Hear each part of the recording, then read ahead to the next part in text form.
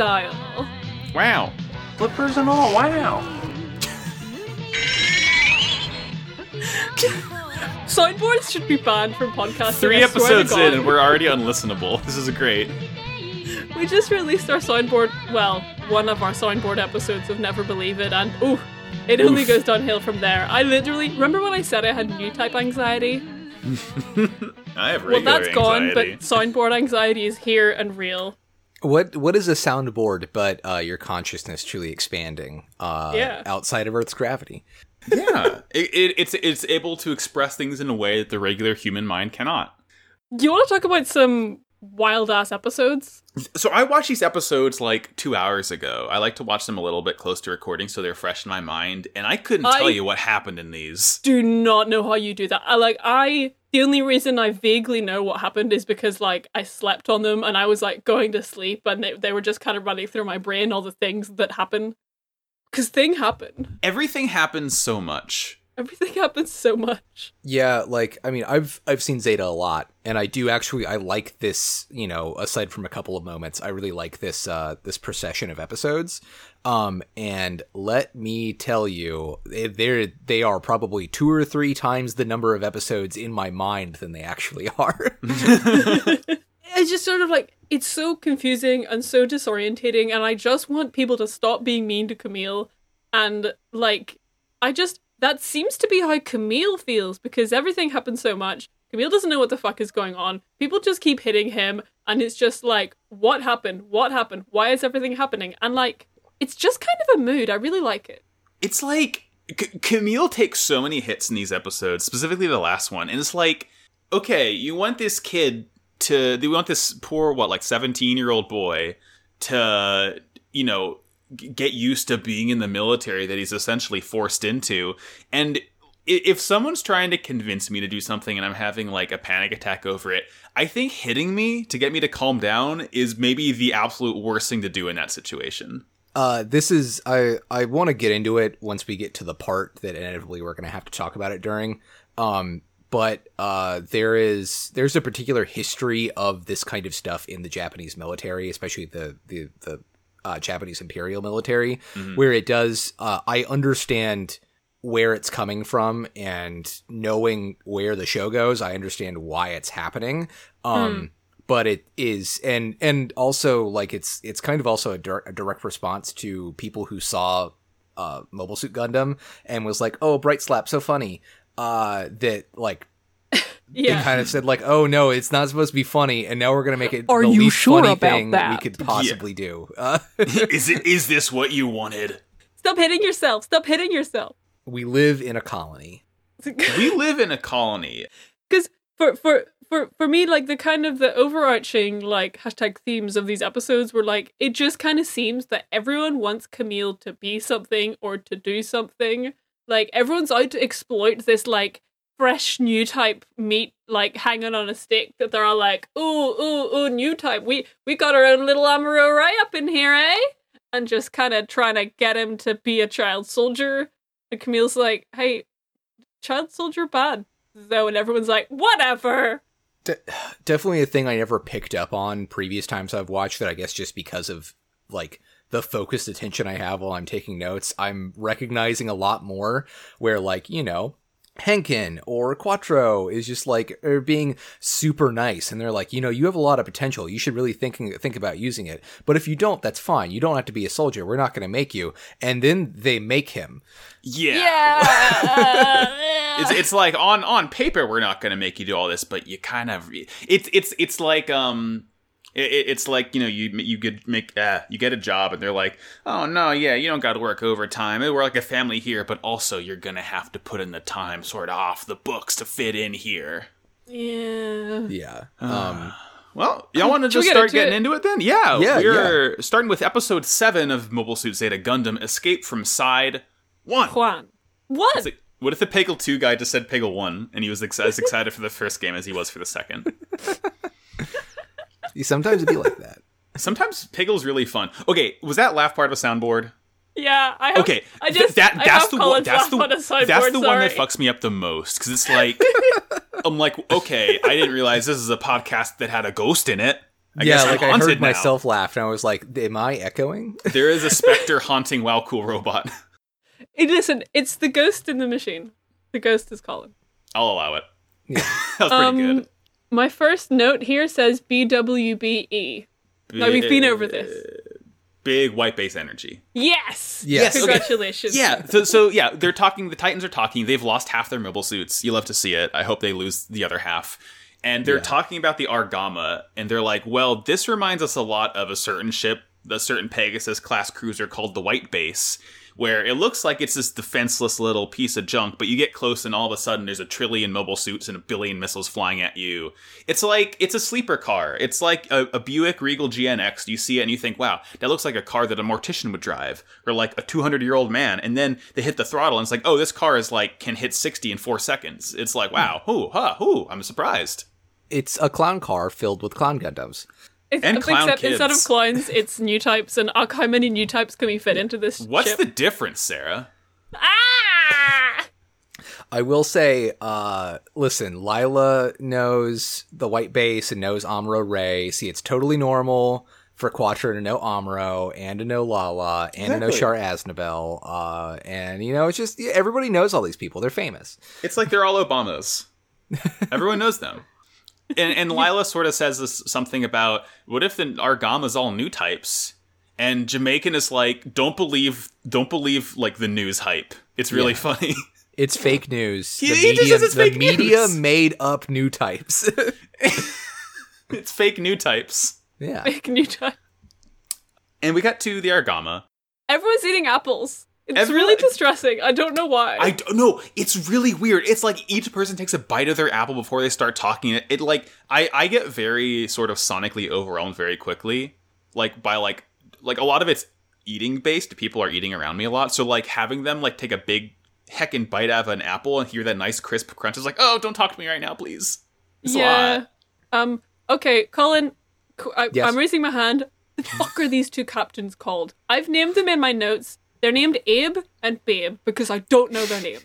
So, Abe is Blex and Blex. Babe is Henkin. Lex is Henkin. the pale one. Hankin is the mustache one. Yes. Right? I Yeah. fucking cool. hate Henkin. You're not wrong. He just pulls some fucking shit in these episodes. I think he's the one who's like, oh hi Camille, and also Abe has Yogi Bear voice, no Yogi Bear voice Yeah. in the sub. It's Hey, an Yogi. awful voice. This is literally a joke been at Pod agreed before. I know, right? He's like, hey Camille, we'd like you to come and work as a pilot at the Argama, yeah. Hey, boo boo, I don't think you're a new type. I just want you to help me get all these picnic baskets. Hey boo boo, you know White Base had child soldiers, so there's nothing wrong with us doing it as well. Despite how much Hankin sucks, we do get to see him in the best outfit possible later in this set of episodes. Yes, we do. What if Hankin worked at the Krusty Krab? Yeah. Shit, that was Henkin! That was Hankin! I was like, this guy working at the burger shop looks exactly like Henkin. As it turns out. Listen, Max. Max, yeah. just because 2 characters look the same, act the same, have similar histories and motivations, doesn't mean they're the same character. Well, we'll get to it. I think there's something that definitively proves that it's Henkin. And I'll bring that up once we get to that part. Okay, well, we'll get to it.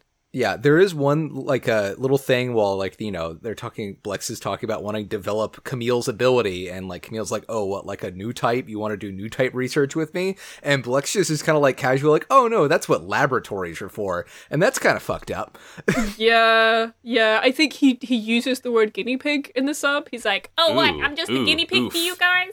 That's not what his voice sounds like, but I'm Sarah, having do you fun keep here. saying sub when you mean dub? Yes, I do. Literally, that happens to me on a weekly basis on Yu-Gi-Oh! Podcast, too. I'll never fully get it. The one where they speak English instead of have it written on the screen. Impossible to say. Yeah. Yeah. Yeah, Camille, like, he doesn't say this, but, like, I feel like he's like, yeah, well, it was unethical for White Base to have child soldiers, so I would like to think this over, please, lads.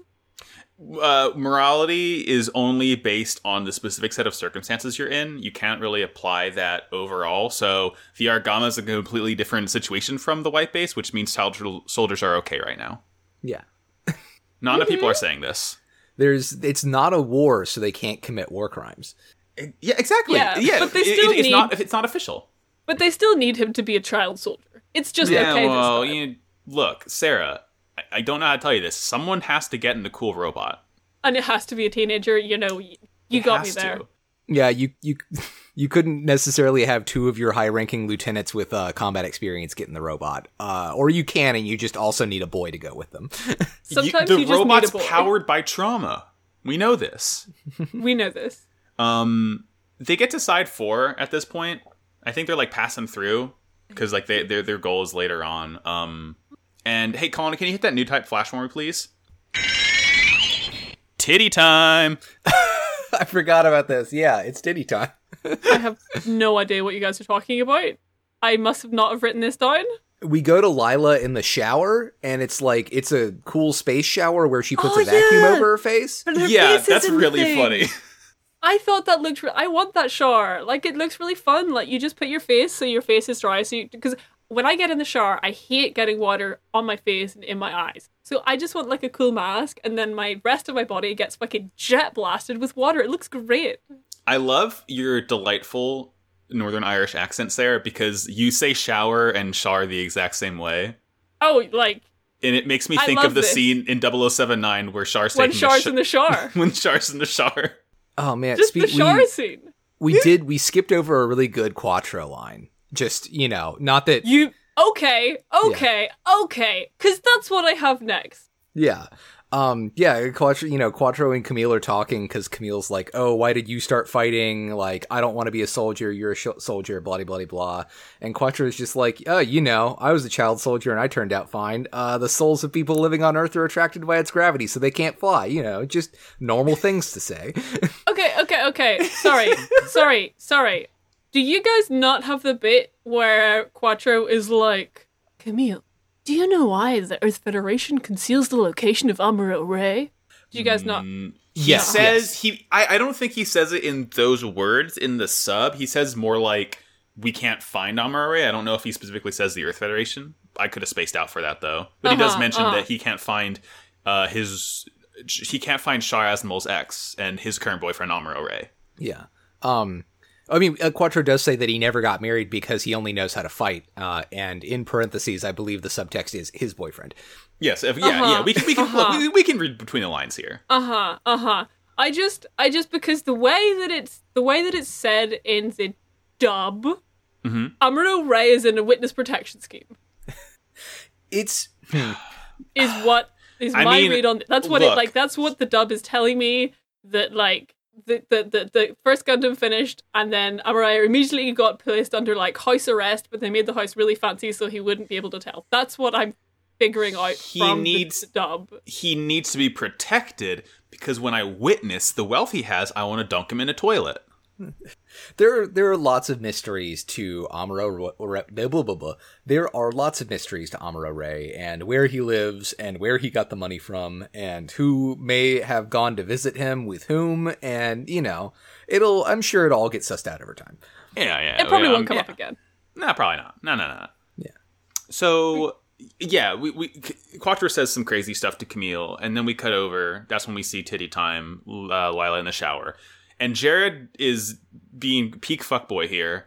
He wants to come in her room, and he's like, hey, I'm mad at you because you stood up for me. I want to fight my own battles because I'm a big, strong man, and you're a woman. And this is how this works. Well, it's like he wants to learn from her, but also like he's like so hell-bent on like winning his honor back that he also wants to make sure that he's the person who actually gets to fight for himself, and he was just not prepared to like storm into this woman's room and for her to be in a towel. I love the power move that she does. Like, she's just like, this person is not worthy of me getting dressed. I love it. It's so good. It's good. She like just tells him, she's like, do not look at me right now. but not in an embarrassed way. More just like, you don't get to see this. Yeah. It's great. I like Lila a lot. Yeah. But then she tells him to grow into a big man or whatever. And it's just like, she's like, if you become, cause I think, at this point they're mobilizing. Cause like they find out the Argama's either going to show up at side 1, side 2, or the moon. So they split the Titans into 3 to sort of like catch them at one of those locations regardless. And as Lila's mobilizing, Jared runs up to her because he's still not allowed in a suit because he's peak dingus. And he's like, "Hey, you want to get drink sometime?" And she's like, If you grow into a fine man one day, we can have a drink and I'll lean on you." And then this just makes Jared's whole day. He's on cloud nine after this.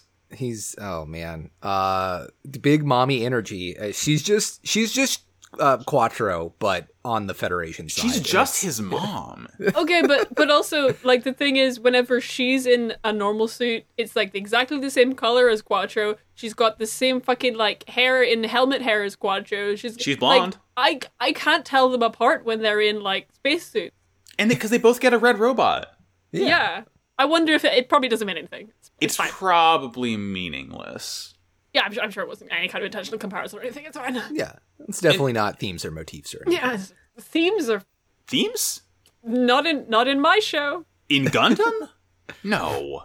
No way. After this scene, we go from one sort of weird horny scene to another. Ugh. Because, okay, and this, like, I want to like Hank in, but not when he's like, Quattro, Lieutenant Quattro Vagina, could you please send the resident hot girl Emma to the bridge? I would like to talk with her. And Quattro's like, yeah, sure, dude, okay. Yeah, like I don't care for it. The only worst way he could have asked Emma to come up to the bridge is if he sent her a text with like the big classy baby eye emoji and the fingers pointing at each other. He just texts her, you up, and then like 3 eyes emojis in a row. Could you please come by the bridge, waiter? I've been a good boy. Fuck this guy. Yeah, he looks so cool. He doesn't get to be rude. Let's take his I brain, don't think he put it in that someone cool. else. I don't know. I mean, he's...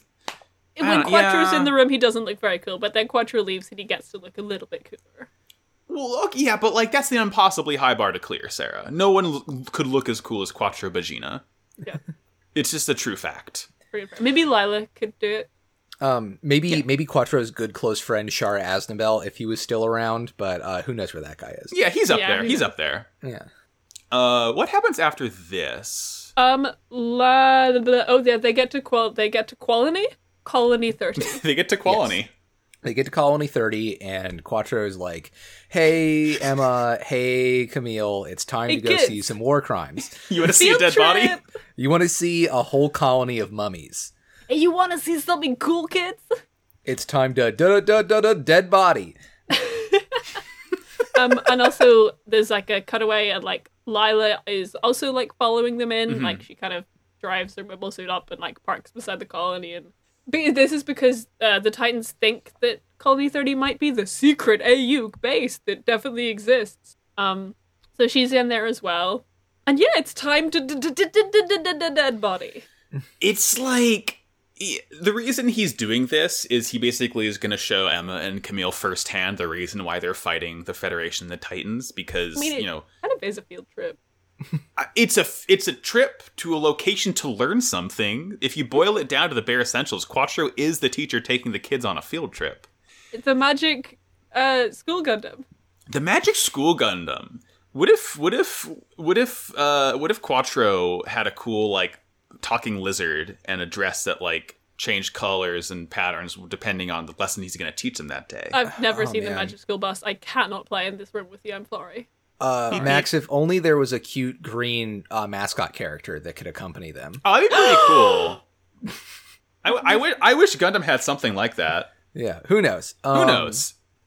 But yeah, we get a cool flashback to the. Oh wait, does that happen? Do we get the cool scene of all of the weird protest signs that they have? Oh my god, I love the weird protest signs they have. Although, before we get to that, there's a line that Quattro specifically says in the dub, because Camille's like, oh my god, like, how could someone just kill all these people? How could, I think, Basque kill all these people?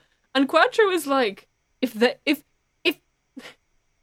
says, if they don't see the bodies, it's hard for them to feel the pain involved in the process. You know, like the killing process of killing a person. It's harder to kill a person if you can see the person's body. And, you know, I just thought it might be me, Maybe the Federation is not the good guys anymore. Yeah. Maybe Gundam, the franchise, has something to say about the body of the mobile. I'm just thinking. There's truly no earthly way that we can tell, which is why we go into space, because there is a spacely way. I don't know. I think I need somebody to make some kind of video essay about this and release it on the internet for me to watch to understand this fully. But I think I get what you're putting down, Sarah. I'm 8 minutes into it. It's 15 minutes long. Give me time. Give me space. Speaking of space. And giving me space. What do the signs say? They're very good. We've got Get Earth Back to Nature, which, that's pretty good. We have Let Spacenoid Rule the Earth, which might be a little extreme. I like that one, though. We have Accept the Autonomy of the Space Colony. It's just delightful. It's something I feel like they just wrote these signs. And, like, people aren't really going to pay a lot of attention to them. We're just going to get a little funny with it. It's just, it just truly delights me that someone was like, we're going to riot for autonomy. I want to rule Earth. This is probably the best English I've seen on screen in an anime this old ever. Yeah, true. I mean, it's good and they're correct. So yeah. Let Spacenoid rule the Earth. Yeah. We should just let them. Yeah. Quattro explains why the Earth fears new types, and it's because the ruling class of Earth thinks that they're powerful psychics that are going to take over. Hey, I just thought of an interesting parallel. I'm sure it's nothing, but remember the very final episode of Gundam 0079 whenever the man of Char Aznable was trying to kill the boy of Amuro Ray for being a new type and too powerful and too dangerous to live? I'm sure. Yeah. But this is a separate man, so it's a coincidence. Quattro's like, new types are pretty cool, actually. We have to take down Earth so new types can rule now. Yeah. Well, I mean, that's why eventually Quattro and Char stopped being pen pals, and Quattro got together with his new boyfriend. Exactly. But at this point, Lila's at Colony 30. She's looking around. They keep on... Both Lila and Camille and Emma are like getting tricked by the mummified bodies that are falling apart and floating around all over the place because, the gravity's all weird, the mirrors are stuck. Yeah. And eventually Lila sees Camille, who I guess is like examining a body of a mother and a child. It's like, I don't care to see it that much. At least they're not wet corpses. At least they're a nice, crispy, dry corpse. Yes. Yeah. At least it's the beef jerky equivalent of corpses. Yeah. At least it's not like a nice, juicy, just cooked steak of corpses. Yeah. It's a nice Slim Jim. It's some Jack Link's Colony 30. Quattro Berginas is snap into a Slim Jim as a woman's head falls off. But Lila takes Camille hostage, and this is when we get the Quattro line about he like talks to her, and he's like, you have to stop doing Titans shit, stop doing Federation shit, Basque is evil. And Lila says, I don't believe you. And then Quattro says like the exact same speech that he told Emma and Camille 5 minutes ago, where it's like, well, they did this because they didn't have to get blood on their hands, so they're okay with it. And then Lila's like, bye. And then she just ditches Camille and runs off. Like, I guess she has to have a think. Also says specifically that Earth is the new Zabi family. Yes. Yeah, I wonder, I guess he's read his history books. I guess he's probably read up. He probably knows a little bit about the Zabis. I think it's kind of impressive that, like... Yeah, Char told him about him in a letter. In the letter that Char sent a photograph of himself and Sayla to Quattro. Yeah. Well, so that Quattro could have it. Quattro would have been alive during the war. I think if you do the math, he would have been 20 or something during the war. So yeah, he probably would have been intelligent enough to read the news and know what's going on with the zombies. He probably would have been literate during the 1 year war.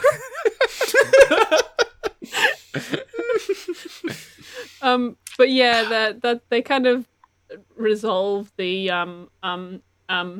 Oh wait, hang on. I've got a very important theory that Colin, I am gonna need you to step outside the bit for just a second so that I can purport this fun theory. Okay. So my theory is that Char had hate new type brain, but Quattro does not have hate new type brain, and if one were to suppose that they might be the same person, the reason that Quattro does not have hate new type brain is because whenever Amuro Ray stabbed Char in the head, he got Char's one single brain cell that makes him hate new types. And killed it, and that's why Quattro has a different opinion. It's like a lover situation. Yeah. He removed the racism node from Char's head, or the hates new type, the classism. He removed the old type node.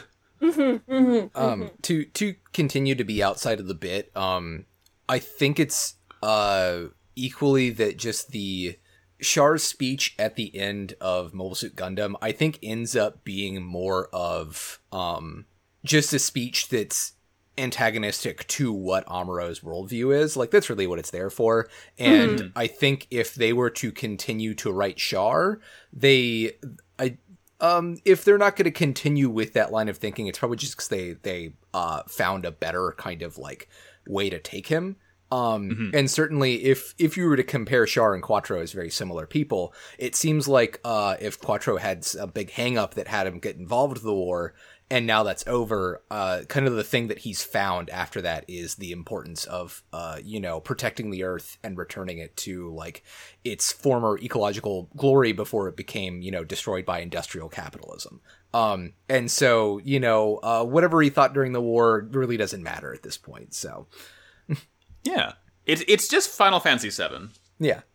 It did kind of, like, touch my heart whenever, at the start, Quattro was like, well, I think just soldiering is the only thing I know how to do. And I was like, oh, fuck.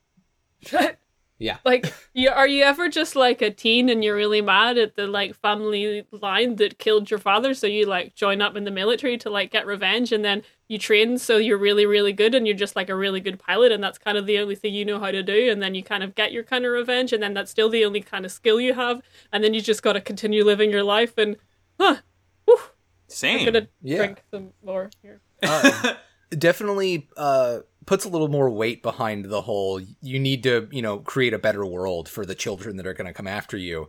And then also really kind of maybe a dastardly underline to constantly telling this child they have to be a combat pilot. I'm sure nothing bad can come of it. Yeah. What happens after this bit on Colony 30? Now we get a space fight. Woo! I love it. Yeah. The writers were like, okay, we gave you a lot of exposition. We're going to give you some nice pickled ginger in the form of guns and lasers. Yeah. Here you go. Max, this is for you specifically. Gundam Mark II has this sick fucking bazooka. I like the bazooka. Around. Yeah. Bazooka! Hey, okay! All right, yeah, okay! Yeah! Oh man, put a pin in that one, because you don't even let me tell you what a certain mobile suit we're gonna meet has in later episodes. Camille shoots a guy in the mono eye, and that was kind of hardcore. Yeah, it's like I think it's one of the Titans who sort of dives in front of Lila. I don't know if he's doing it to protect her or he just is like, was that the wrong time? But yeah, he just gets like blasted in the head right away. It's pretty cool. Yeah, I mean, it's not what it is. It's not what it is. This is the battle where Abe and Babe, Blex and Henkin, Henkin is like, oh, I think that Camille should lead the attack on this one, and Quattro's just kind of sitting there like, okay, guess I'll support him then.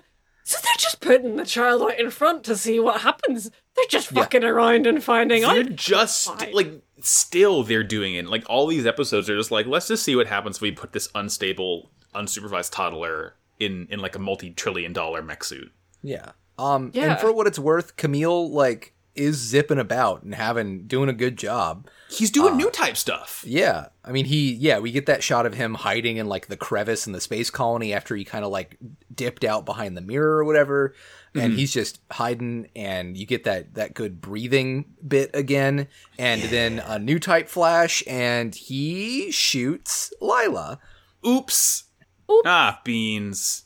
I will say, talking about how good Camille is and how he's fighting really good and must be a new type, but I don't see it.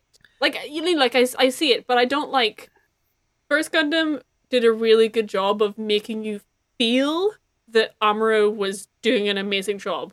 I spent a lot of First Gundam kind of marking out at how Amuro was doing cool shit that no one else could do, but I don't feel that in this. People are just, saying it and talking about it. But the only time, the first time I actually felt that was when Camille did the thing where he shot through a hole before he could see Lila and, hit her as she was going past. Because at that, I was like, oh, yeah, that... I did Leonardo DiCaprio point at the screen, and I was like, new type! Whereas before, it was just people saying it, and I was kind of... you know, I don't know.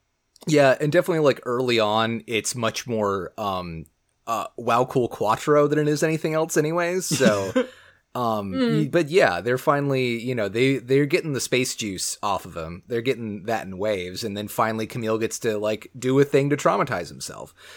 AKA kill a person. Yeah. Lila does give us the best it's so death funny. line.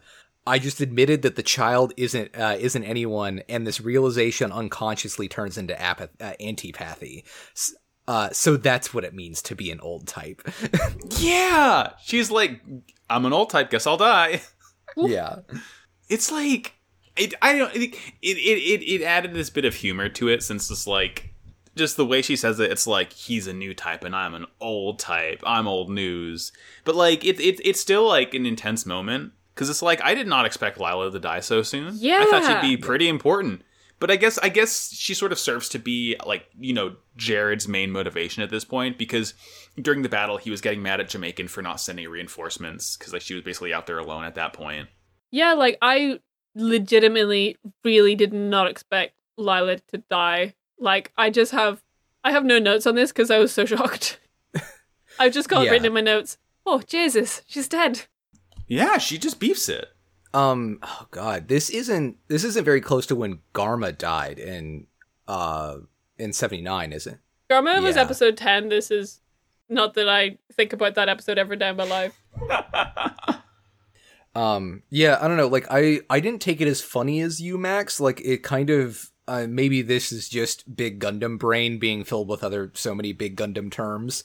But like the thing that it like I really connected to it is, you know, we know that Lila probably is a new type, the way that people talk about the way that she like reacts to other people and stuff. Yeah. So like the thing that I like about this is it's more talking about like the reason that she's an old type isn't because she doesn't have this kind of expanded consciousness. It's that you know, she made the realization that, oh, this is just a kid I'm fighting. And he's good. He isn't just anybody. And the immediate thing that I felt was like anger or disgust at that. And that's why I'm not a new type. I'm not going to be able to connect with people in a peaceful world after this. And that's what it's kind of getting at for me.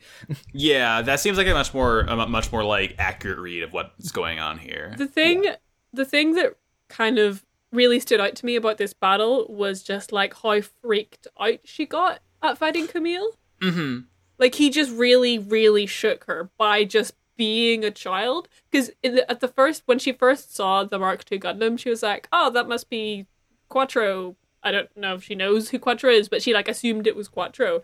Mm-hmm. And then finds out that it's not Quattro, It's a the Bappy. child, and just kind of McFricking loses it. Yeah. Well, because she freaked out when she met him in the colony, too. She was like not okay with how young he was. Yeah. Yeah. But that happens. She dies. Jared is really, really mad and crying and all that. I'm pressing F to pay respects. She was cool. If only because she, like, bullied Jared. Yeah. You know, I liked Lila. I'm sad she's gone. Yeah. But the battle ends, and the episode sort of ends with Camille getting back to the Argama. Everyone's congratulating him. It's like, you're a real pilot now. You killed a man. You killed someone! Yeah, you did it, buddy. They're saying some buckwild shit, because they're saying he's the second coming of Amuro Ray. What? Yeah. Yeah. They're like, oh, just like Amuro.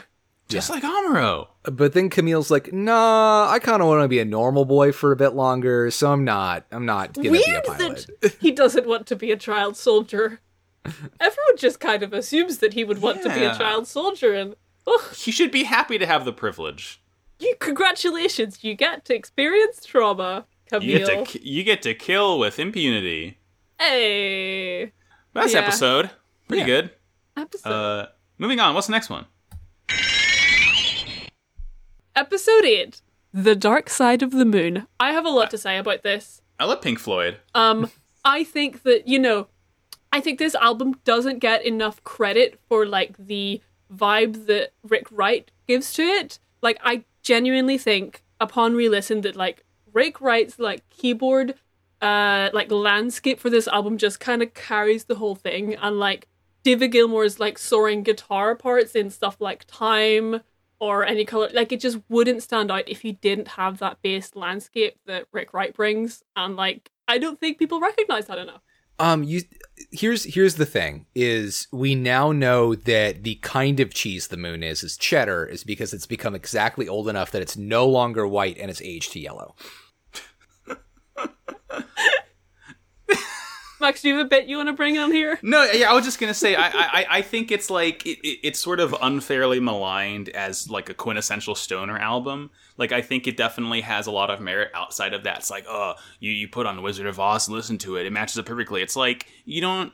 I feel like not enough people sort of listen to it as like just its own sort of contained album experience. I feel like people always sort of want to sell it as like, this is an album that you can like do drugs to or watch movies to. It's like, it doesn't have to be that, you know. It can just be a good album that you can listen to like on like technical merits other than like making your trip good. Y'all want to like kick me off this podcast because I hate Pink Floyd. I don't really care for them either. Oh, I just kind of assume. I've never heard you say anything about Pink Floyd, but I assume the thing about you. I just assumed that about you. Okay. You give off that vibe. I'm glad I give off hating Pink Floyd energy. Yeah. I was gonna try and listen. I was gonna try and watch this episode along with listening to Dark Side of the Moon, but I kind of ran out of time. Maybe one day. That cannot end well.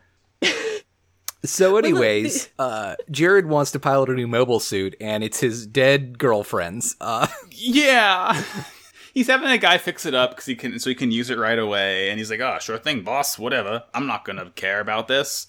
He's just trying to go rogue, I guess, or not rogue, but like he's trying to really push it because he's mad about his mom getting killed. Yeah. And Emma and Quattro over at the Argama, they're still like this is when it really starts hammering into Camille. Like everyone's chewing this poor kid out for not wanting to be soldier. Yeah, but like Camille is throughout this episode. I was like, Camille is justified here. Like he should be having a bad time because everyone expects him to be a child soldier. That is a normal thing. Yeah, he's valid.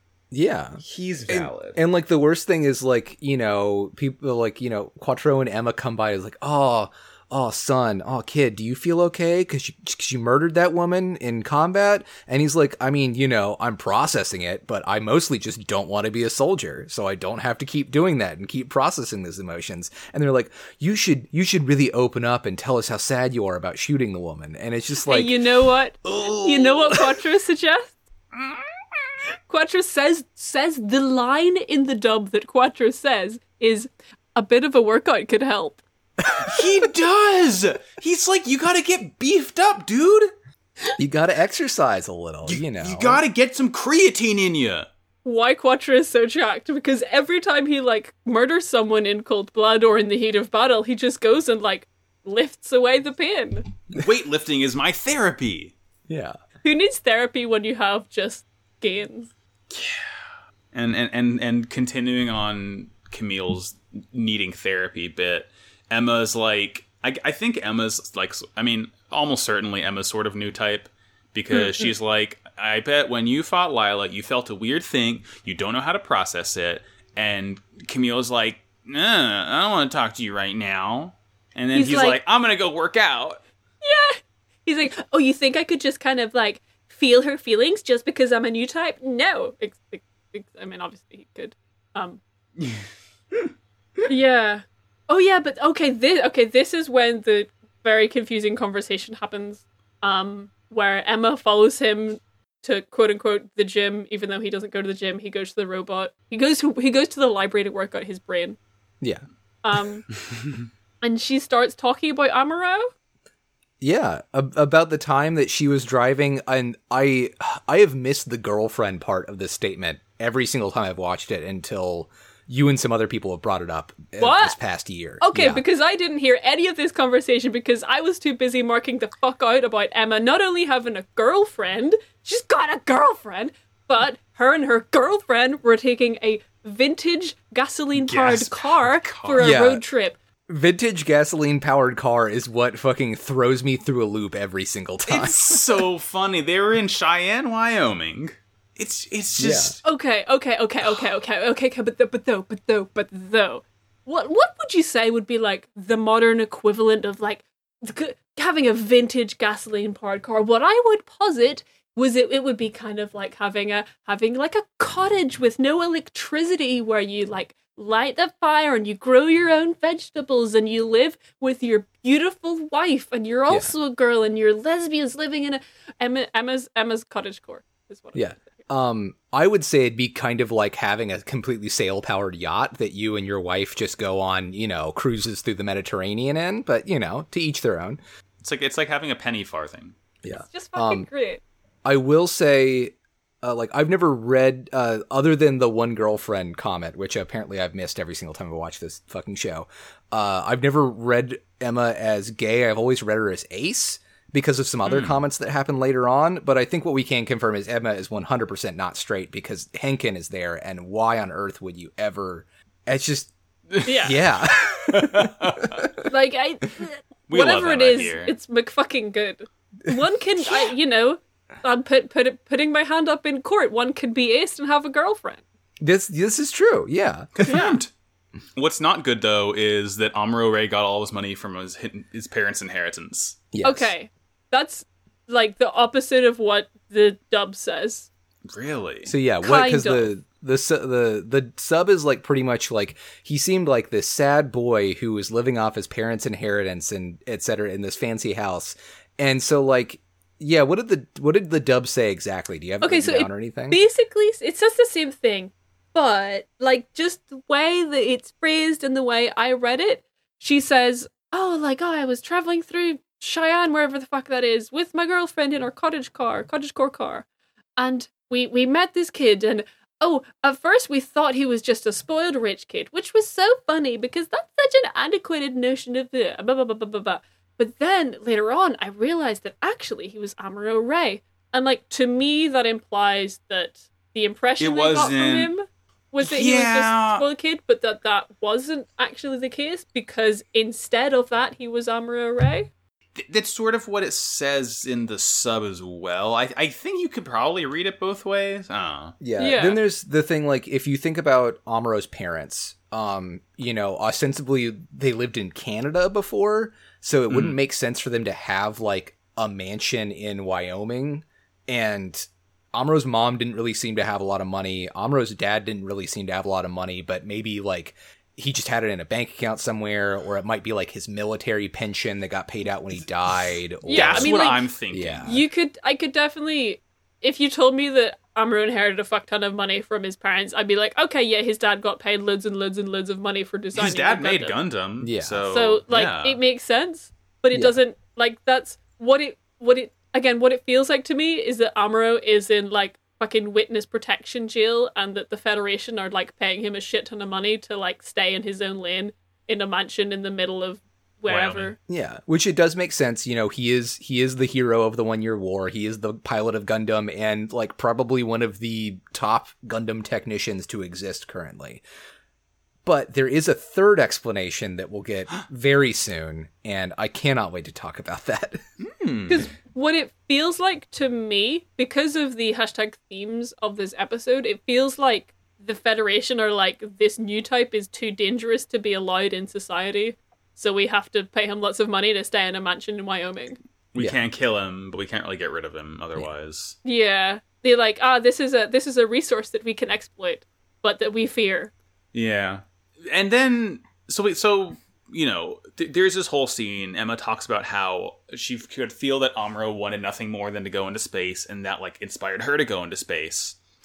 And then, some more wild shit happens. Yeah, she's like, I feel so relaxed now that I finally made it onto the Argama, like, I'm at peace, and I realized it was Amuro when I met Quattro, who is good friends with Amuro, and they're very alike, and meeting someone like Quattro means that now I know that Amuro Ray was Amuro Ray. And then Camille's like, oh, so you believe there's someone like Char Aznavour on this ship? And she's like, wait, you think I met Char? Char's in this ship? I mean, what it sounds like to me is that you just said you met Char Aznavour on this ship, and that's definitely what you said. It's like, I guess Camille's brain is just so big that he's, like, putting things together that the audience and no one else in the show knows. Because Quattro is watching this happen, and Quattro's like, when this conversation starts, Quattro is, like, visibly uncomfortable and, like, confused. He's, like, listening in on the fucking, like, eavesdropping radios that are plunked all over this ship, and there's just like a big fucking zoom in whenever he really wants to send another letter to Char, you know? It's so funny. Like, everyone just gets so confused after this, because, like, even Camille doesn't really know what he said. He thought he said, like, oh, would you like to meet Char? Instead of saying, you've met Char. His brain is too big, I guess. Yeah. He can't even figure out what he's saying. Yeah, it also kind of feels like Camille doesn't even know what he's saying. He's just like, wait, what? You think I said Char's here? I don't know that. Yeah, he says it and immediately forgets it. His buffer is that small. I mean, like, to be fair, like, he didn't say, oh, Emma, you've definitely met Char. He's just like, oh, well, Emma, like, Lamau sounds like you've met Char. Ha ha ha. And then Emma just kind of, like, does fast eyes emoji at him 5 million times. Yeah. But I also want to give a bit more because, like, again, like, I went back and kind of looked at the translation a little bit because, again, the dub is slightly different from the sub. And, like, the vibe that I got that they were trying to get at this was that, like, after meeting Amuro, Emma, like, inherited his vibes, as in the vibes of, man, I really want to fucking go into space and I want to be part of a ship, just like the Argama. And that, you know, once she arrived at the Argama, that, like, driving force, which she had, like, inherited from Amuro, had dissipated. I mean, what else could the vibes of Amuro Ray be than a lesbian who maintains her own vintage gasoline-powered car? Chef's kiss. The perfect vibes. Yeah. We do love and my other note is that new types are stand users and they draw each other together. Yeah, that also checks out. Luckily, this conversation gets cut short before we can figure out what it's actually about by somebody attacking the Argama. Jared's here, and he's pissed as all hell. Yeah. Jared's pulling a bit of a Camille here because he's stealing mobile suits now. Yeah. Yeah! His orders are to only just, like, find where the Argama is and report back, but he's like, no, I want to get this asshole who killed my mom. And it works, because, like, you know, he's able to tilt Camille. Camille gets sent out, Quattro gets sent out later, and it's really cool, this fight, because they're on the moon at this point, so it's low gravity. It's cool. It's not like a full space fight. I like it. Max, for a second, it took me a second to realize which one of them you were talking about, because Jared also killed Camille's mom. It works both ways. Listen, they have a little conversation about it. Yeah. They do! You know, listen, sometimes I kill your mom, you kill my crush / mom, fucking electrocomplex ass person. They're just having a little wrestle. Just having a tussle. I also, the scene of Camille, like, taking off from the Argama, it's like when you have a yard and there's a dog in the yard and, like, a car drives past the yard and the dog just goes for the car that's driven past the yard. It was really funny. Like, he sees a mobile suit and he has to chase it. I love He Camille. just goes. Just goes. At one point during this fight, I think, like, Jared, like, stops reporting back, and Jamaican, you know, in the Titan ship, he's like, Blex must have eliminated him. Does this mean Blex used to be part of the Federation if Jamaican knows him? Is that what this is implying? Or am I, like, uncovering some dark makes secret? sense to me. Yeah, if not, like, thinking that they have kind of information on who the kind of, like, top youth members are doesn't seem that unusual. Listen, Alright, yeah. Jamaican's probably seen some of Blex's old porn films. Like, was he a fan? Yeah, no, that's it. I mean, Jamaican does kind of have a Blex and Henkin vibe to him. He just doesn't spend near enough time in the gym. Yeah, Or he's in the, just like, worse. the sun tanning pod. Yeah. Or, like, perving out on people. Do you think that on the Argama they have, like, tanning booths because so that the crew can get their, like, vitamin D, but just Blex and Henkin spend, like, so much more time than necessary in them? I think they don't need that because they're in space. So, like, whenever they're flying, like, they're in the solar system, I guess they could just probably fly a little bit closer to the sun. Okay. Because, like, there's not really anything to filter out UV rays in space. So they just stand naked in front of, like, one of the windows of the Argama. Yeah, Blex and Henkin peeled the UV protection layer off of the Argama bridge windows. You gotta have a nice, healthy glow. Gotta get that vitamin D. Yeah. Yeah. What I like about this fight is that Jared has the advantage because there's, like, a little bit of gravity.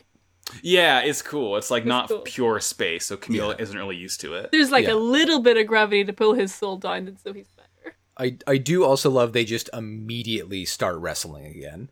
Yeah. Because they run out of ammo so fast because they're fools and just want to shoot guns. Yeah. And fucking Jared whips a beam saber out and cuts Camille's rifle in half, and the whole thing explodes. It's cool. Guess Camille, this is the end for Camille. he in fact is about to get owned. He is about to get owned. Unless. For like the 5th time, Yeah. Quattro comes and saves the day. He pushes Jared back. Jared has to retreat. He's like, they're talking about how like Jared is attacking you like crazy because he was possessed by Lila's revenge. Yeah, because totally normal people who aren't new types and aren't Char Aznable can simply sense that a person is possessed by the grudge of a dead comrade. It's just a thing that everyone can normal do people that. like Camille and Quattro can do. Listen, Quattro vibe checked Jared, and Jared completely failed. His vibes are rancid. He must exit the House of Vibes. Yeah. You know, everyone always is like, oh, Emma, how could you possibly betray the Titans and leave them like that? And no one simply considers that the Titans had bad vibes and Emma simply did not want to be around them. Just absolutely rancid vibes. and God. And the last thing from this scene is Quattro being like, you're still baby, Camille. You have to stop stop flying off the handle, stop getting too heated and tilted and all this, because you're going to be a soldier. This is not a question. This is a command. Yeah.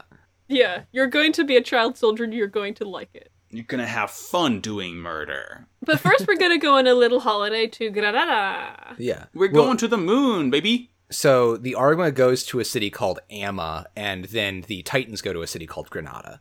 Yeah. But Which are both moon cities. Yes. And you know, the Okay. cool thing about moon capitalism is that if you're the Titans and you dock there, your whole crew gets a 20% off coupon. That's very funny to me. I love that. That's such a cute bit. Yeah. To what? Who knows? It's 20% off. to McDaniel's burger place. McDaniel Burger. And so, okay, and once again, the episode just keeps hitting hard and hard and hard because Quattro, first of all, wearing normal clothes, he looks sick as hell. I love to see it. Oh, that's such a good fit. Like, Okay, I'm about to ruin it because Quattro is wearing the BBC Sherlock coat, Oh God, it is just a black which is a trench good coat. coat. Yeah. To be fair, I'd rather see Quattro wear it than anyone else. Hey, Sarah, do you know what year that the BBC Sherlock first came out in? like 2010. And do you know when Zeta Gundam came out? Was it 2010? I think it was 1985. So I don't think that Quattro is wearing a BBC Sherlock jacket. I think BBC Sherlock is wearing a Quattro jacket. Okay. I'm with you now. Yeah. He's going though. He's going to a private room. Yeah, he goes to his room. He puts his briefcase on the desk. He picks up a totally normal picture of him and his sister, Tetrabagina. Quintadongus. Not Quintadonga. And a guy named Kignan comes in. Yeah. And he's like, "Hello, Char." I don't know why he calls him that. Yeah. You'll always be Char Aznable to me, sir. I think it's because, Colin, like, you'll always be Quattro Bagina to me because of that one time you cosplayed Quattro. So it just means that Quattro at some point has cosplayed Char, and that explains it. I will say I still think he is simply Quattro Bagina, but I had forgotten that this is how early they actually do come out and say that he is Char Aznable. Yeah. Are we... The guy that, like, talks to him, is he someone from 0079 that we're supposed to recognize? No, I don't think so. Okay. I think he's just a contact. But, like, they just start spouting terms. It's like the Neon Genesis opening with just, like, the keywords that are flashing across the screen right now. Because he's like, okay, check this out. This is a photo of the asteroid belt. There is a nuclear pulse going off here. Axis is on its way to Earth now. The ghost of Xeon is awaking. Yeah. Quattro's like, is Haman Karn 20 years old yet? It's just so much is happening. Are we Everything happens so much. know who Haman Khan is? No. Okay. Because I just assumed that it was someone I'd forgotten about from 0079. Yes. So Hamon's 20 now, which is the age that Shar was when Shar murdered the Zabi family. That's wild. Maybe that's related. Maybe they just like the age 20. Who knows? And it's a nice number. Something called Axis, is using a nuclear pulse to move from the asteroid belt back into the Earth sphere. This is wild. What do you think? This sounds like it might be some fun later. Yeah, the only thing I picked up from this is that, like, Grips can be driven around. Yes. Yeah. Because they talk about that, like, Grips is moving, Bask is moving it. Like, so you can just drive it like a colony. You can just kind of beep, beep, let's go. Yeah, you know the big cup that's at one end? Uh-huh. So the way that you move them is you detonate, like, nuclear devices in that cup, which then kind of, like, blasts the colony in a direction, so they can kind of, like, use that to maneuver them. But basically they only use them to, like, if they build them over inside one, and then they'll move them to side 3 or something like that. Oh my god. Yeah. That seems like a little That's like inefficient. Well, I mean, think of the amount of rocket fuel you'd need to get one of those big old boys going. Yeah, that's true. No, yeah, that's why I was like, you can just drive it. Just drive it. It's got like a little horn. You can like pull the lever and it goes poop poop. Yeah. Except you don't hear it because you're in space. Oh, yeah, it's a vacuum, of course. Yeah. It's probably nothing important that they're talking about Zeon's ghost and Axis being similar things, I think, because there definitely weren't any, like, sort of Axis powers, Third Reich allegories that they made in 0079 about Zeon. Yeah, and everyone off of Zeon, got killed. No one escaped on any kind of escape capsules at the end of 0079. I definitely think that it's safe to assume that you can make the jump that Axis is the ghost of Zeon. Right. That's what I gathered that. Yeah. Honestly, I didn't pay attention to any of this because I was too busy looking at the drip on Quattro's shirt, which is like, oh my god. He's got drip. Yeah. The drip, it's got like these 2 like double pleat dart vent things in the back that just, the way it hangs is so beautiful. I mean, he's got that tiny little waist and those gigantic shoulders. He's built like a JoJo's Part 3 character. He is a Dorito man. He's got a half hourglass body. He's like if you took John Cena and turned the Bishojo slider up to maximum. Like, he's basically got no butt, but the little bit of butt he has is just like, oh. And yeah, your man is like, hey, so you need to go and get a burger to do some clandestine, I believe he hands him a letter from someone named Wong Lee that says, meet me at McDaniel. Meet me at McDaniel. McDaniel. Is this when he gets the phone call? He gets a phone call, right? Yeah. He gets like a little Skype from the sort of like operator of Amon.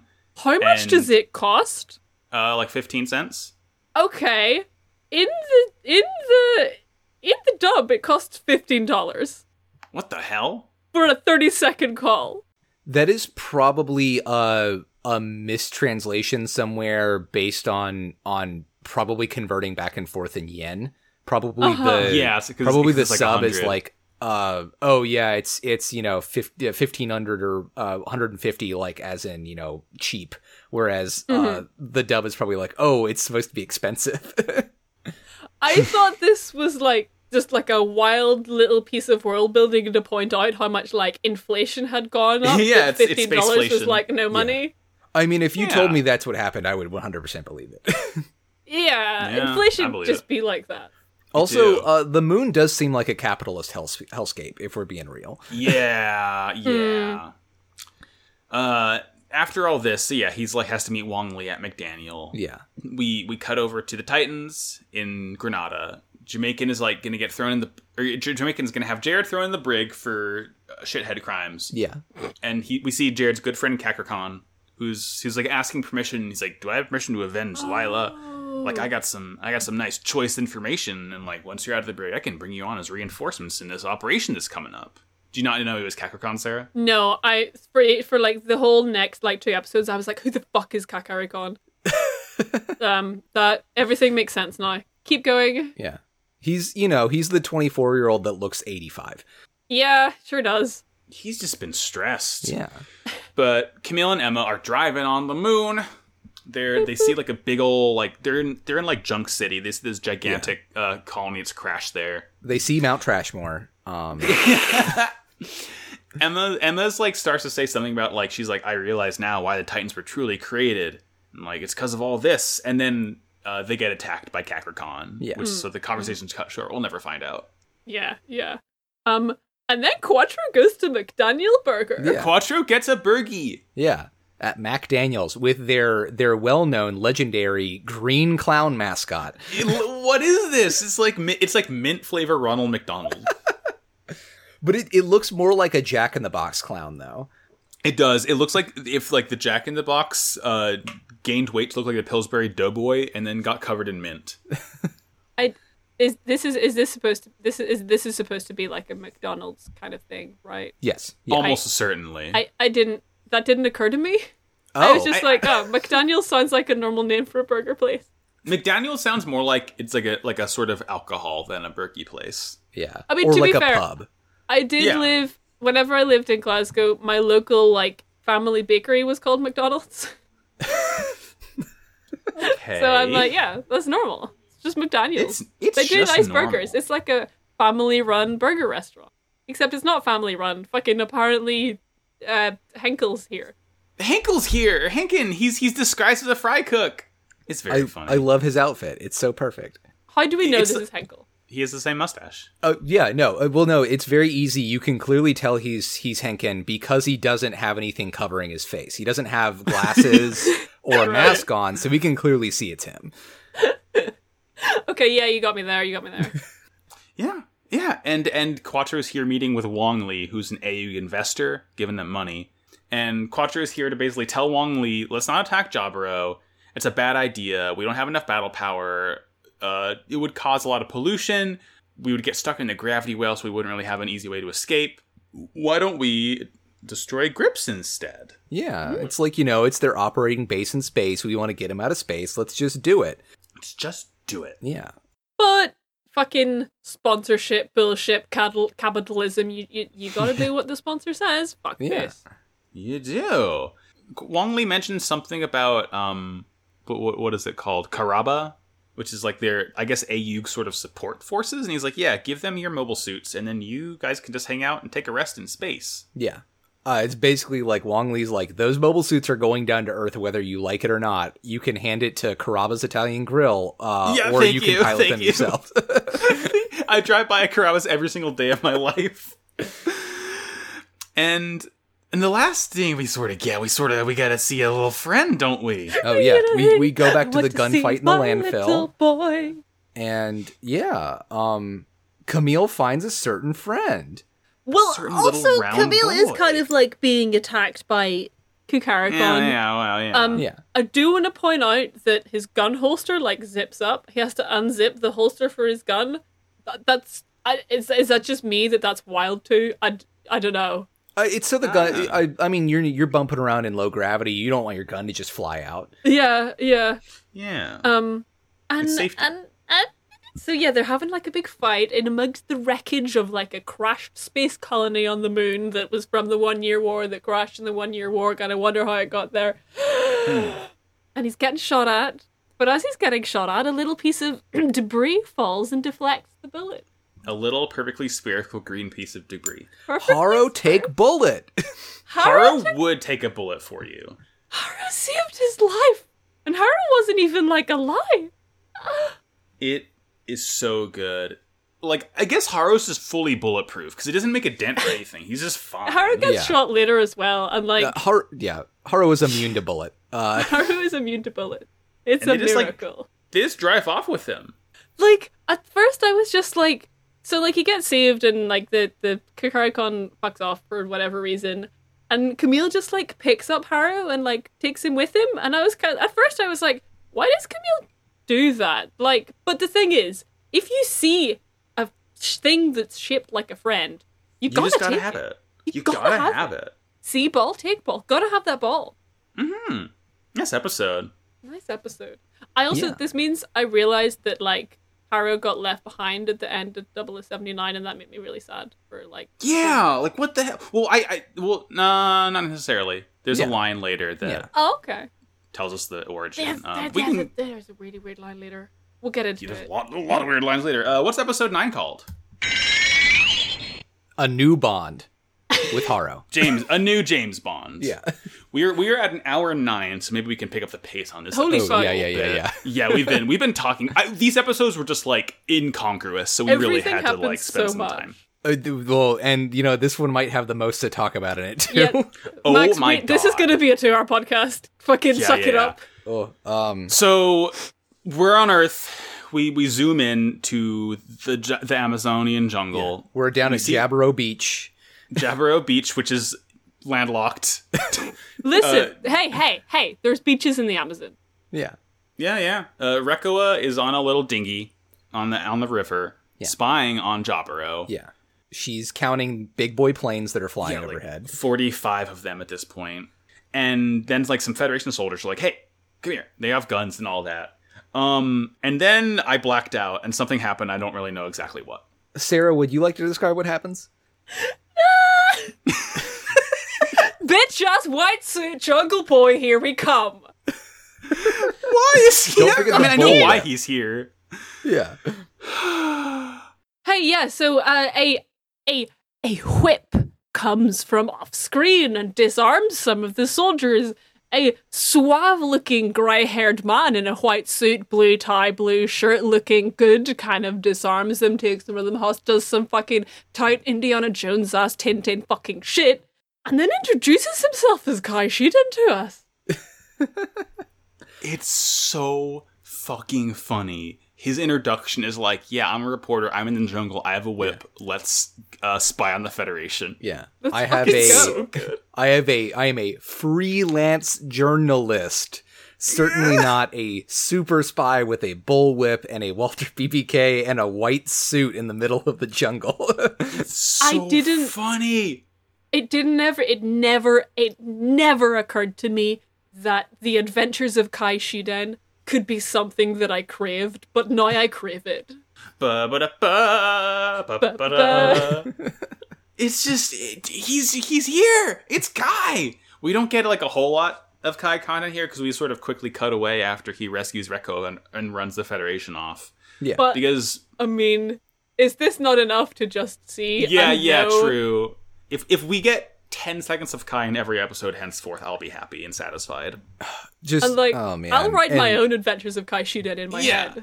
Yeah. What's he been up to for the last 8 years? At least we do get the very good Kai line of "You're allowed to run around the trees."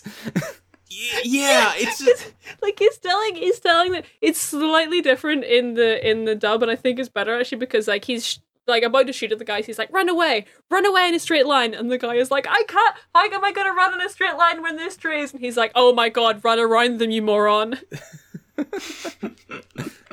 I love him so much. I love him so My much. boy is back. And then we cut to some Titans. Kakarot and someone else are like eating burgies. Yeah, they got them from McDaniels. They talk about how their friend Masada should be at Granada by now. Masada Granada. It's a lot of names here. Masada. And they're talking about how the Federation, we sort of cut to like some docking bay, and Jamaican is talking to some rep of someone who is saying the Federation is not going to resupply the Titans, but maybe Anaheim will. And it's like Anaheim is like a big sort of, I guess they're like a weapons producer, like a sort of military industrial company, right? Yeah, Oh, yeah, yeah, they're yeah. like a Raytheon or something. Cool, great, yeah. wonderful. Yeah, there's I don't want to talk about it now because it's about a specific character that hasn't shown up yet. But there is some nasty shit involving Tomino opinions that recently got found out in the Gundam translation community. That I just, this was hot news. People were talking about it in the Discord in spoilers because, it is a spoiler. You guys shouldn't need to see it until it's relevant, but I just want people to know that yes, at least I'm aware, and we will bring it up on the show when it becomes like specifically relevant, but yeah. Yeah, I mean, like, I've already heard some fucking garbage opinions from Tomino, so, yeah, can't wait. Can't Yep. wait. But what I do want to see is Camille fixing up Harrow. Yeah. Yes. Yeah. Haro says Amuro. Amuro. Amuro, Harrow. I love them so much. And yeah, Emma comes in and is like, "Come on, Camille, we gotta go. You're a soldier now." And Camille's like, "I don't think that's true." Yeah, like I never said, yes, I'm a soldier. I keep telling you, I don't want to be a pilot. Yeah. But yeah, he's got to like go get dressed because they're going to do a mission. We cut down to Kai and Rekwa. They're like in a boat on the Amazon. Kai seems to like know everything and just kind of be here to help her. Yeah, I can only imagine he's been camped out here because he's like maybe he's also just like doesn't like the Federation anymore. Because he's like he mentions that they've moved Jaburo. It's somewhere in the jungle, but it's not where it used to be. So they're like, we have to, and he's like, okay, well, Rekko, even if you find Jaburo and find out where they are, like you don't have anything to like transmit back to the Ayug, so you have to basically hijack Jaburo's communications itself. Let's go find it. Yeah, he comes up with like a fucking improbable plan that might not work, but that's very plucky and courageous to like go into Jaburo and hijack. Yeah. It's very Tintin of him. Fucking Adventures of Kai Shiden. He's just Tintin. Yeah. And then we get the bad scene. Yes. God. Yeah, Wong's having a conversation with some people about how, the Titans don't see what's coming, but Europe didn't believe America was going to be a power for a long time, blah blah blah blah.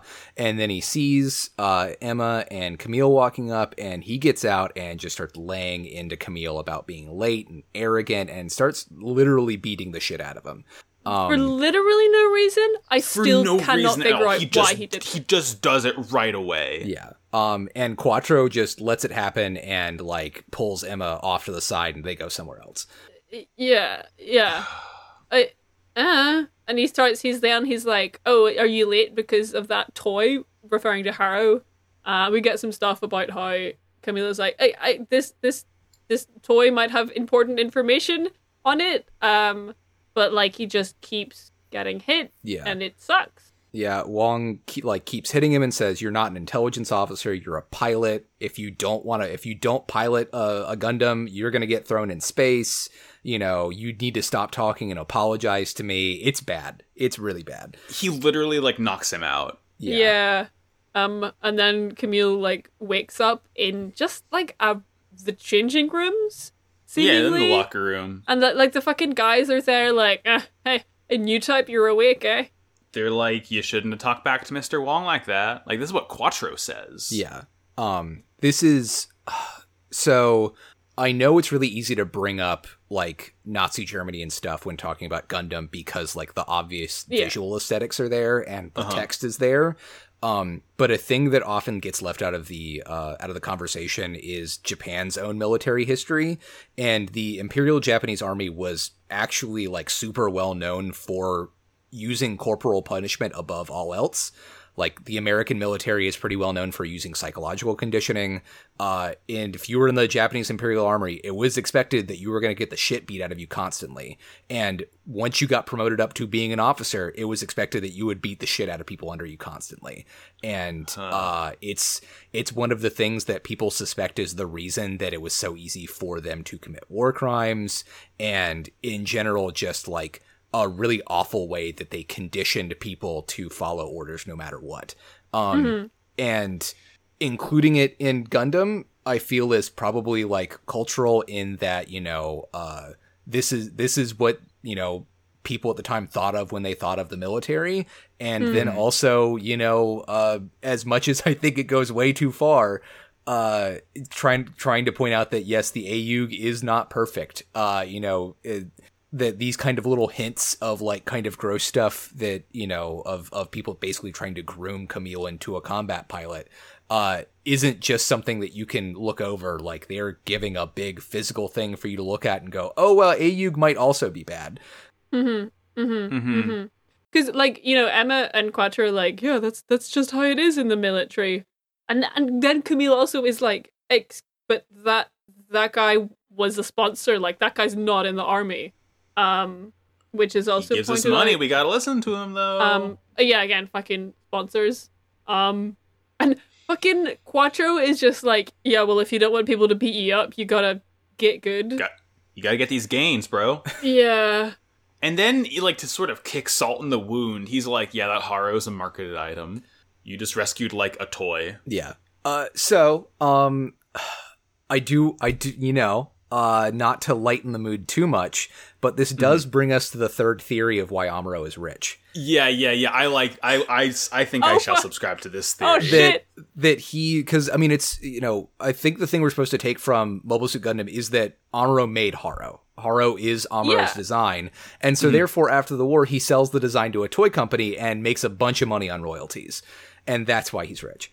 Nah, this Yeah, I can that's fuck gotta be with. it. Yeah, this is it, baby. Yeah. The This only is thing it. better than one beautiful green ball friend is hundreds and millions of beautiful green ball friends. Haro is a minion. Yeah. What if your show like depended on a toy company? I don't know. I'm just thinking about it. The other good thing in the scene is that Haro does say Camille's name. Yes. Camille. Camille. Amidst everyone trying to be, big older sibling to Camille and still hitting him more and telling him he needs to stop pretending to be a child, it's just, at least Haro's there and acknowledging his existence without like At asking. least for anything. Haro's there. Yeah. When there is one just drag line in the sand, that's when you stood on top of Haro and he rolled forward carrying you. Yeah. So I think we have to talk about the line now, probably. Yeah. Yeah. Oh yeah, so you mean the line where Camille says, "I'm just a neurotic teenager." Oh, is that the way they say in the dub? That's what the line is. That's what the line is in the So- dub. That's probably more accurate to what they meant when they wrote the line, because in Japanese the line is "I'm an autistic child." And if you want a full breakdown of that, please go listen to the very good podcast Mobile Suit Breakdown.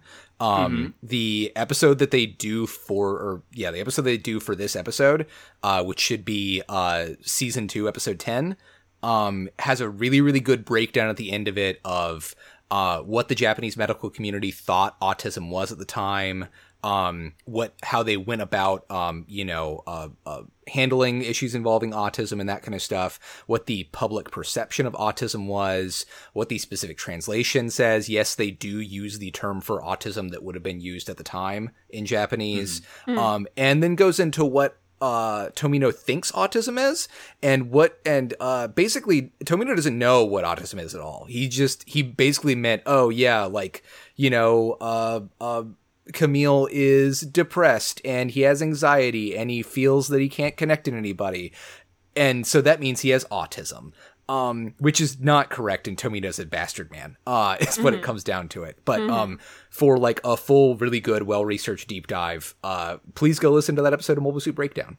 Yeah, sometimes Tom and Nina do break down the very important cultural context that surround Gundam. Yeah. Sometimes.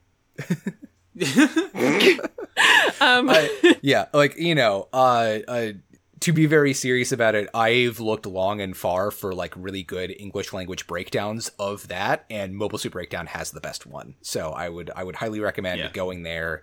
It's a good show, and also like that's good information. I'm not gonna try to dumb it down or just repeat it whole cloth. Like just everything I know about Gundam as things comes from Mobile Suit Breakdown, so literally can't recommend them enough. We're not equipped to handle this. We're the Gundam podcast that makes jokes about getting jacked in space. Yeah. I guess going further to lighten the mood, can we talk about the minion now? Our golden boy? The giant gold Gundam Hyakushiki is so good. With his blue overalls. Hyakushiki is here. 100 Shikis is here. 100 Shiki, 1,000 Shiki. Just a big, shiny, golden banana. I love it. Bazooka! Bazooka! Does Hyakushika have a bazooka? Wait. Sarah? Yeah? Vagina!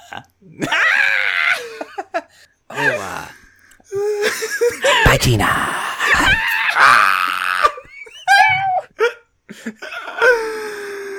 Yeah, Quattro get new robot. He doesn't have a red one anymore. It turns to gold because he's the golden boy. Fucking, just mask off, no glasses. Appley, I don't know if it's Appley or Roberto, but they're like, oh man, yeah, your mobile suit colors, they always get real popular after you use them. Yeah. Yeah. It's just, everyone knows. Yeah. For the record, I know they talk about how it's like, oh, it's brightly colored so that we won't mistake you for an enemy on the battlefield. But I know, like, kind of another thing is it's the reflective gold is supposed to be an anti-beam coating too. Okay. Yeah, I've read that. That's pretty cool. Yeah. That like we're gonna try something buck wild. We're gonna put the fine as a gold foil, the edible gold on this Hyakushiki, and you can't shoot this boy with a laser. Man. It's Hyakushiki does mean Mark 100 or something, so that's it's fun. It's the big boy. That's sick. Yeah. It's big boy alert. And Please. I guess Please tell me he has this for the rest of the series. Yes, actually he does.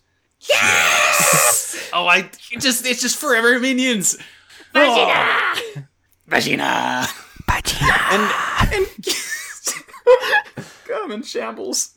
I guess Camille is just fine now because it's because Haru's with him. Oh yeah. Haru's like bouncing around joyfully, putting his little bunny ears out. Sir, Camille this is my emotional support robot. This is my emotional support orb. And he gets in the cockpit of the Mark II, and Haru comes with him. Haru's in the cockpit. Yeah. Haru's like, Camille, catch me. Yeah. It's Camille- so good. Camille even jumps out to grab Haru and then I bring know. him into the Wouldn't cockpit. you? Yeah. Yeah. He's my buddy. And like the thing is, I thought this was gonna like result in a thing in this episode where like he'd be going somewhere with Haru and like someone would recognize Haru, but no, Haru's just there vibing for the rest of the time. It's like Yeah. if you have a Haru in the show, it's got to be on screen as much as possible, or else what's the point? And the showrunners clearly seem to know this, so Yeah. here he is. And I mean, it's the incredible common toy Haru. Everyone's seen a Haru. Oh yeah. It's certainly not a Haru that has chips that Amuro Ray personally put into it, and so that the Haru would know his name or anything. Maybe Yeah, he has, Probably not. might Well, have. here's the thing. Everyone knows Amuro Ray is a famous war hero, so everyone wants to pretend like they're Amuro Ray, which is why the default voice in Haru is to call you Amuro. And there's no like comment earlier in the episode about how the chips in Haru are like 10 years old. Yeah, I can't read. Who knows? Yeah. It's impossible to say. It's impossible to say. So yeah, Camille got to go fast. Yeah. Zoom! Zip zoom. He's got to catch up with the boys. The boys. We get a scene too, after he takes off to go to Quattro and the others.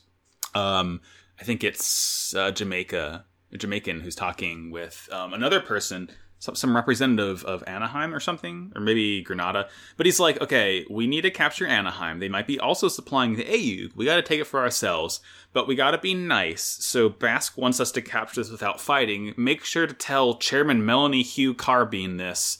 That name is long, so I imagine it's important. We will be talking about him later. Don't Okay. worry. Okay. Is he Space Dracula? He's not Space Dracula. Oh, okay. Nah. Does what's Space the Dracula have a point? better name? Yes. Okay. I mean, he could be called Space Dracula, and I would love him forever. So they're calling him the Edward Cullen of Gundam. I hope people aren't mad that I told you about Space Dracula. I'm not gonna know. Like, it's like spoiling things in JoJo's without context. It's just a cool thing to look forward to, and then when I get there, I'll be even happier. For the record, all I told you is that there is a Space Dracula that's going to show up. So That's all I need to know. It's the Zucrello from 0079. Yeah. It just can bite blood now.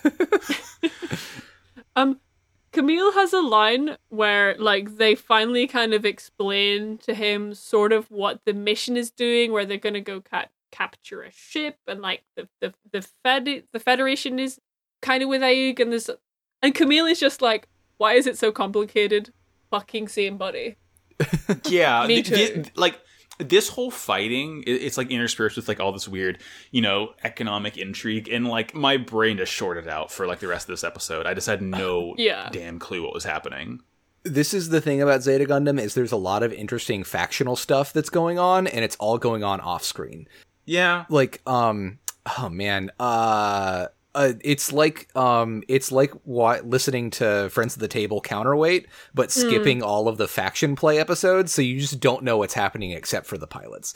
But like the thing is, it kind of to compare it to Pink Floyd's album Dark Side of the Moon, where This ought to be Richard good. Wright lays out like a background of just like synth vibes, and like you don't have to like listening to that isn't where you get your enjoyment.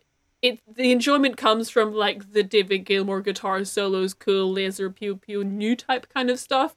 But like these scenes like layer down this like basis of like you knowing that there's factional play involved, so that when shit does happen, it good. It makes you feel smart and superior for focusing on the more intriguing aspects of it and like not being drawn in by wow cool new type. Yeah. It just like lays groundwork so that when things happen, you're not just like wow cool robot. Exactly. Even if you also are like wow cool robot. You can be both. Both can exist. They're not mutually exclusive. Yeah. It's so Schrodinger's Quattro's team- cool robot. It's true. Wow, cool cat. Quattro's team has like entered Granada at this point. They're like trying to capture a Titan ship. They're trying to do it like, you know, without violence, so they're not killing people. They're just like sort of aiming guns and getting people out of their robots. We see a blue Hyzak, which I like, which is almost like a goof. I want a high goof. I would like to see it, please. And at this point, I think Kakarkan heads out in his own Hyzak to sort of blast the Amon City spaceport entrance to, I guess, trap the Argama? Yeah. It's like, you know, there's a bunch of shit wherever, like, Camille is having to shoot a gun at the same time, and Quattro is like, buddy, you'll be fine. Yeah. You gotta Also, learn take how the to safety shoot off. at a human gun. At a human gun? Shoot a gun at a human. That's what that Church's song was about. Shoot a human gun. You know, Haru's like here. Haru deflects another bullet. Big shout out to Haru. Yeah, Haro immune to bullets, famously. I Yeah. love Haro. And then, yeah, the Titans attack Argama while the boys are out in their mobile suits. Which Camille gets a text. Yeah. Camille gets a psychic text from Emma, because Emma's having to go off to face off against Kakarkan. And and Camille is like, Quattro, I just got a text. We have to go home right now.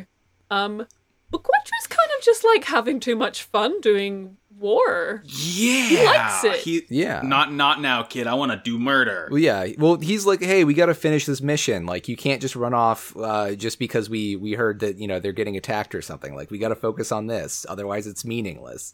But also, Quattro loves to shoot a man and punch him and you know, blow things up in a mobile suit.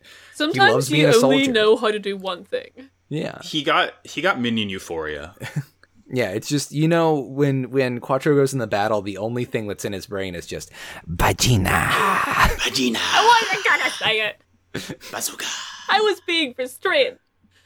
There is no minion restraint when I'm in the There's room. no minion restraint. I will say that Hyzak has a really good, nice detail shot of that mono eye in this fight. Oh yeah, it's really rad. It's like got a whole tracking thing to. I like that it's an older version of the Mono Eye, because like when we see the Mono Eye in the Rick DS in the beginning of the show, it's like a sphere, right? You can sort of see like the roundedness of it, but it's like a flat plate. It's like you can see the ring around it, but it's like just like a sort of like beveled, a little bit like convex looking thing, but it's not a full sphere. So it's like a different, I guess, older model of it based on the original Zaku Mono Eye, which is it's a very cool touch. Yeah. Mm-hmm. Well, because like the Rick Diaz is crazy because like the cockpit's up there too. Which Right, is, yeah, it's in the head. Yeah. The cockpit's in the head, not the cock. Yeah. But yeah, they get into a fight. Eventually, Camille convinces everybody like, "Oh no, we should go back. Like Emma's in trouble. Like I'm getting psychic brainwaves from her. That's bad."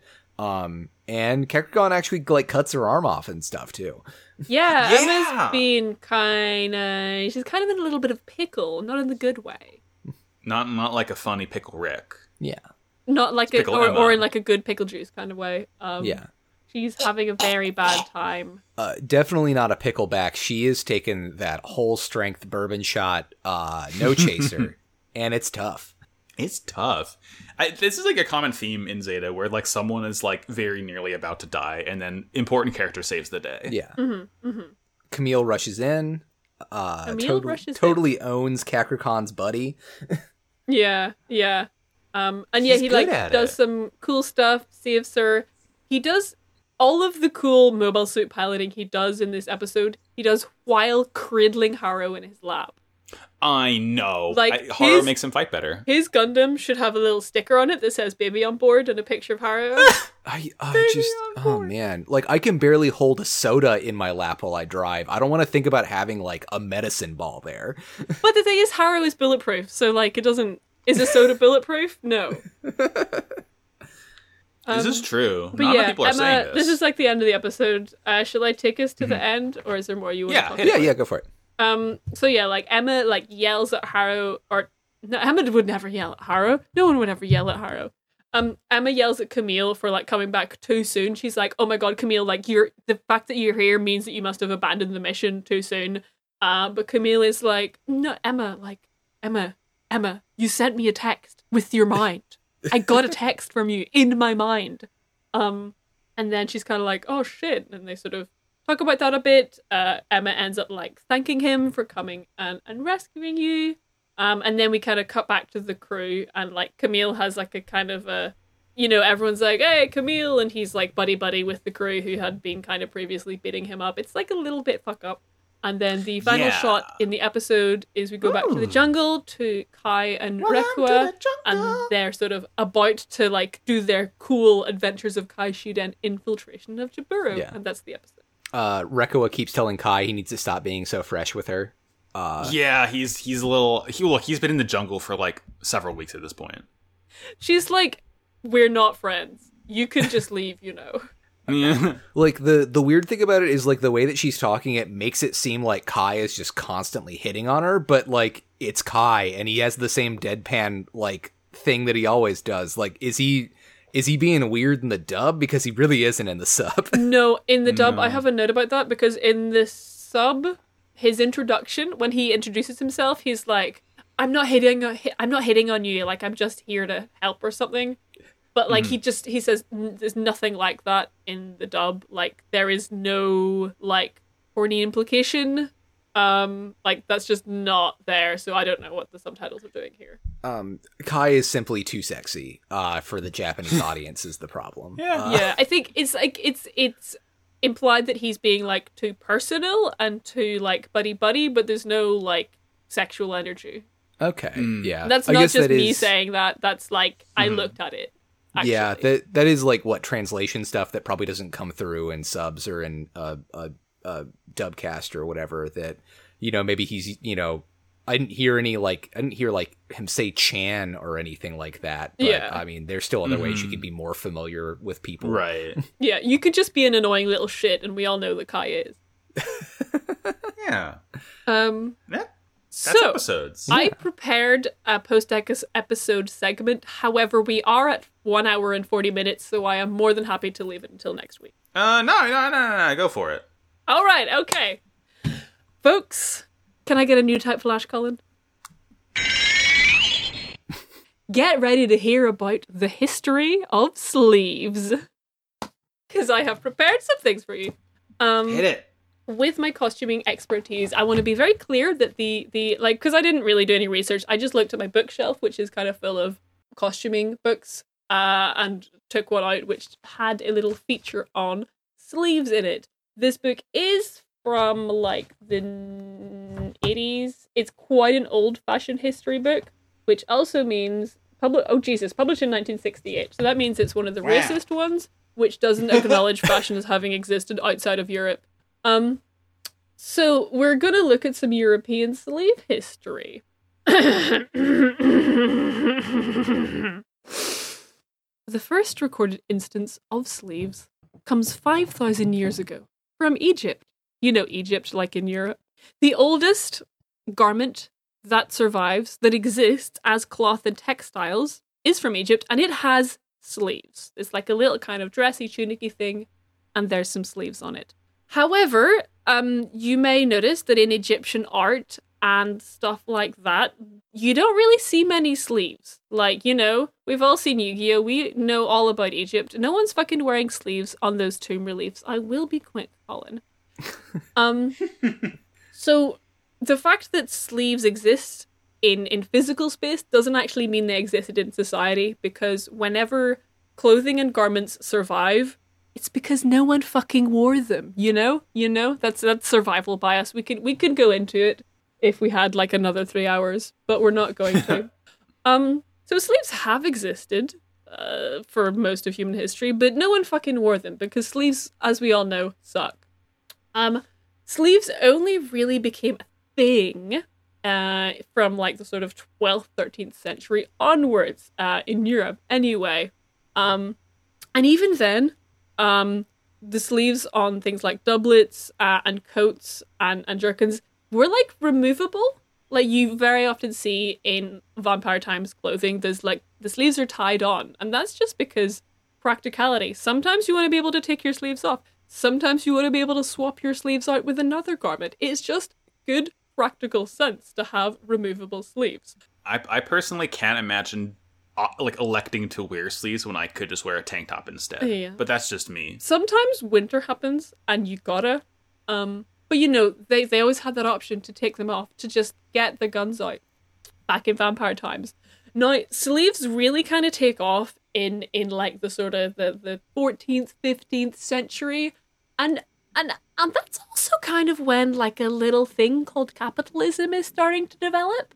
And the reason that sleeves take off is because, and this is kind of what a lot of the older books of fashion claim to be like the start, quote, big quotes, of fashion, because people had economic mobility, and they wanted to be able to display their like money and their wealth and like their power on their bodies by kind of showing off how much cloth they could put on their bodies and how fancy their clothing could be. So people go fucking nuts for sleeves. And in particular, Colin, are you familiar with the Landsknecht? Yes, I am. What do you know about them? I know they were a German military order, like basically like locality based mercenary groups. So like a Landsknecht like group might be associated with like a town or a village, and like was allowed by the the greater authorities of like Germany and Austria, that in times of peace they were allowed to sell their services to go fight in other armies. Damn, that's so much more than I knew about Landsknecht. The thing that I know about Landsknecht is they're soldiers, mercenaries, and they're like they really go with the branding, because like they just have these wild sleeves that they're full of holes, and the holes have different sleeves behind them, and they're all crazy colors. And that's like their marketing. Like if you're in like old times Germany and you see a guy with crazy sleeves, you know you can like hire that guy to like beat someone else up for you. So not saying that sleeves are like inherently associated with violence or anything, but you know, correlation. And that's kind of like where sleeves peak. You know, after then, you know, sleeves are kind of a bit wild. They get a bit smaller. Kind of around the 18th century is when having sleeves built into your garments becomes a standard thing. Also, a thing that kind of becomes a thing around the 18th century is like cops. Again, I'm not saying there's any causal relationship here, but like coincidence, you know. So that's pretty much it for the history of sleeves. You know, we still have sleeves as separate things for like ladies' underwear and like fancy linen shit. But pretty much sleeves as we know them have been a thing for about 200 or 300 years. Same as cops. That's all I have to say about the history of sleeves. So are you saying that Quattro doesn't wear sleeves so that we know that he's not selling his services, that he is here for ideological reasons? That would be a very valid implication. He doesn't wear sleeves to prove that he's ACAB. Yeah. Thank you, Sarah. That was very nice and informative. I feel like we've like truly like made our brains big this episode. But only where sleeves are concerned.